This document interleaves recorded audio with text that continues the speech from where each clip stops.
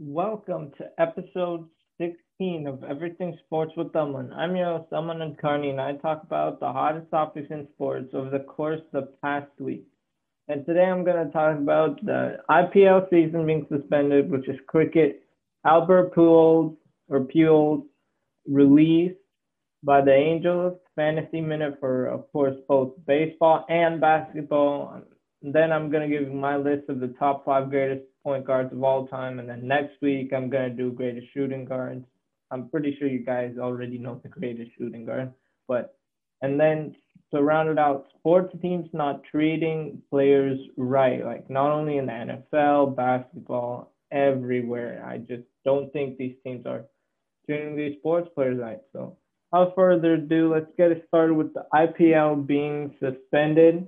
The IPL, for those of you that may not know, the cricket league in India is called the Indian Premier League and got suspended because of the rising COVID cases in India. There's like a new variant, and it's hard to see and to hear about all this COVID cases going around in India. And it started because the Royal Challengers Bangalore versus Kolkata Knight Riders match got postponed because a couple of players from Kolkata Knight Riders tested positive. And now with India in lockdown and everything, IPL was still going on. As much as I enjoyed it, waking up at 6 a.m., 7 a.m., at 1.5 a.m. to see these games because it's Indian Standard Time. India's 12 and a half hours ahead. I always enjoyed watching these games, but in the back of my head, I'm like, if India has this dangerous COVID variant going around where people are still vaccinated and still getting it and still getting hospitalized, and some even pass away after being vaccinated, that's how dangerous this variant is. And I didn't know how they were playing. I kept asking my dad, how are they playing? They played in some bubble. They moved from like Delhi to Chennai to Mumbai and Bombay. And then Sunday, May 2nd was the last match, which was Punjab Kings and Delhi Capitals. Delhi Capitals easily won that game. And let's see if the season gets canceled. And it's unfortunate if it does because Royal Challengers Bangalore were looking like the best team. We're looking like the best team in the IPL, but after dropping the last two out of the three, they dropped to 5-2. Delhi Capitals are 6-2. Their net run rate is better, but they just have more points because they've played an extra match. That's the only reason why, because they're 6-2. Chennai Super Kings are 5-2. Royal Challengers Bangalore are 5-2. Mumbai Indians 4-3, and that's the top four. Mumbai Indians have picked it up at a time they needed to. Now we're 2-3 and then won two straight. Kieran Pollard, my God, what an amazing game against Chennai Super Kings. But 4-3, it's looking like Mumbai Indians are resurging. They're the champions. They've won it 5 times, guys. Don't forget at the heart of the champion. And then CSK, the team that we all thought might go downhill because they're kind of old. It'll take time to rebuild, but nope, they're 5-2. So we're gonna get Delhi Capitals, Chennai Super Kings, Royal Challengers Bangalore, Mumbai Indians. I'm not sure the potential month that it could return is like September. But I'm not sure if that'll actually happen. It obviously all depends on the coronavirus situation in India and how that COVID variant is. It already spread to other countries, which is the scary part because now the United States India traveling is now banned. So we'll see. I mean, I'm praying for everyone in India to get better so we can resume with normal life. This is the shocking news because I expected. It's called the bio bubble that these cricket players are playing in, and it was crazy. At the first moment, the first case was in this bio bubble is what IPL are calling it. They postponed it because then it might spread to the other players. And I don't really have a take on this. Just everyone stay safe in India, pretty much around the world, wherever you're watching this, stay safe. So now, the next segment that we will move on to is Albert Pujols' release from the LA Angels. So he spent his career with only two teams. He spent it with St. Louis, the St. Louis Cardinals. I forgot they were even a baseball team, by the way. So there's that. And then he went to the LA Angels in 2012. So 2001 to 2011, he was with St. Louis. Then 2012 to this portion of 2021, he was with LA Angels. And this may signal retirement for him, but there are reports that he wants to continue playing. And if he is good at hitting, then I say a team should sign him, because I'm sure that would still help out with your team. But because of his age, he is 41 years old, guys.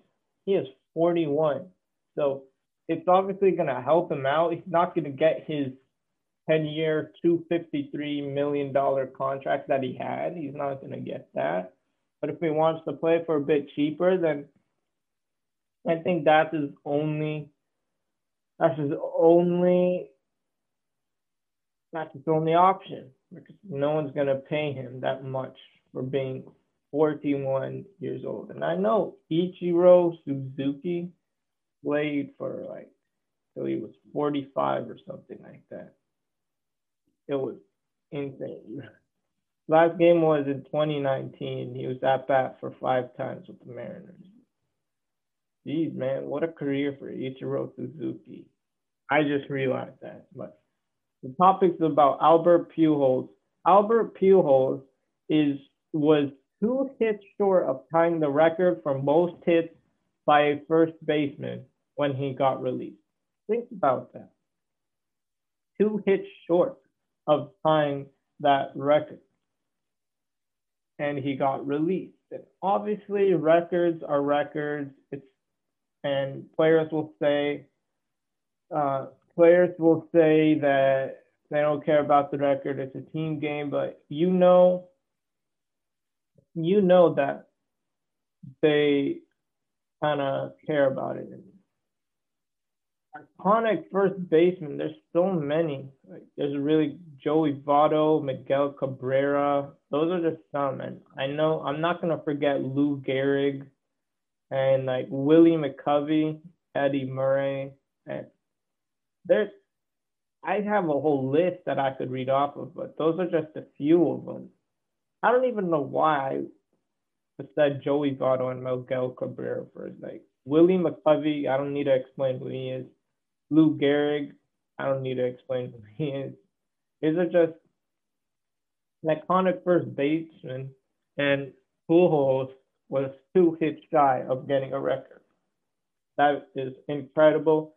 Definitely a Hall of Fame career. I think he will retire, not because he wants to, but because no one's going to offer him a contract. But nonetheless, he's still a Hall of Famer first baseman. So with that, we can go to Fantasy Minute, where I tell you the top 5 baseball players to add to your baseball fantasy team. So now we got, without further ado, let's get it started for baseball. We got Nico Hoerner for the Chicago Cubs. He's a second, third baseman, and a shortstop. He's 33% rostered, and it's pending status after an outfield collision with Ian Happ, and this could be the last call on Hoerner. But Shane McClanahan, not shortstop. Starting pitcher, right pitcher for Tampa Bay, 17% roster. I think I got SP and RP right. So, Yusei Kikuchi, starting pitcher for the Seattle, 29% rostered. And Kikuchi, he's like, he's a sleeper, but pick him up. Tyler O'Neill, 38% rostered, outfielder for St. Louis. St. Louis Cardinals, popular this episode.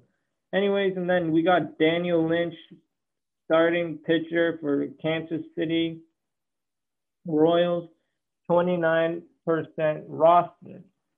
And the funny part about that is I almost said Kansas City Jayhawks, which is college basketball. Give me on my baseball knowledge. Anyway, let's go to fantasy basketball. This is second last fantasy minute for basketball of the season, because I know in my league last week of the fantasy championships, I'm in it. So first player, we got Saddiq Bey, small forward Detroit. If you haven't gotten him already, definitely get him because usage rate, it has been on the roof. 37% rostered. Dorian Finney-Smith, 45% rostered. I picked him up. He's been kind of consistent for Dallas. So if you want a consistent player, get him. Jeff Green, small forward, power forward, center for the Brooklyn Nets, 38% rostered. He's used a lot with KD, Kyrie, and a little bit when Harden was healthy. Mo Bamba, center for Orlando, 23% rostered. And though he's only averaging 22 minutes per game and coming off the bench, he's been putting up top 60 player numbers. And Trevor Ariza, shooting guard, small forward for the Miami Heat. I know he's been traded across a couple teams, but he's been a top 65 player over the last 5 games. So definitely pick him up. These are just sleepers you should pick up. And now something that could be controversial. My top 5 greatest point guards of all time. I will start by saying Stephen Curry is the greatest point guard of all time. I can say that not just because I'm a Warriors fan. I promise you there's no bias here. But Stephen Curry changing the game, how you shoot the ball. I get Magic Johnson did that with assists, but Curry, he's making it a factor. If you can't shoot, then your team is going to lose. If you can't shoot the three, your team is going to lose. He made the three-pointer relevant. He did that. Curry is obviously the greatest shooter of all time, but when you change the game in his way, then you're the greatest point guard. And now, obviously, second is Magic Johnson, and I will say if you say Magic Johnson first, Stephen Curry second, then I'll still agree with you. But I believe Curry is the best or second best of all time point guard. Magic Johnson, y'all know who he is. Him, Bird, just dueling. Magic has revolutionized the assist, and the third, fourth, and fifth you can go anywhere with, but for the third, I'm gonna go Oscar Robertson just because he's a triple-double machine, an absolute triple-double machine. And then for number 4, I am going to go Chris Paul.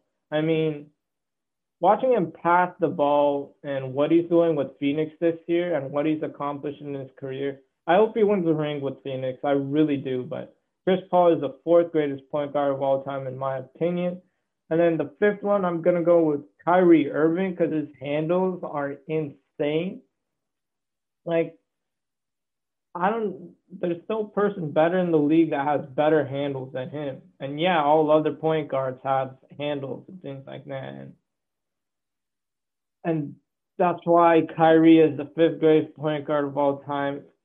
I know you guys didn't hear me mention Damian Lillard or Westbrook. It's hard to choose 3, 4, and 5. Curry and Magic Johnson, you can flip in between 1 and 2, but 3, 4, and 5, because you can not 3, 4, and 5. 3 is Oscar Robertson.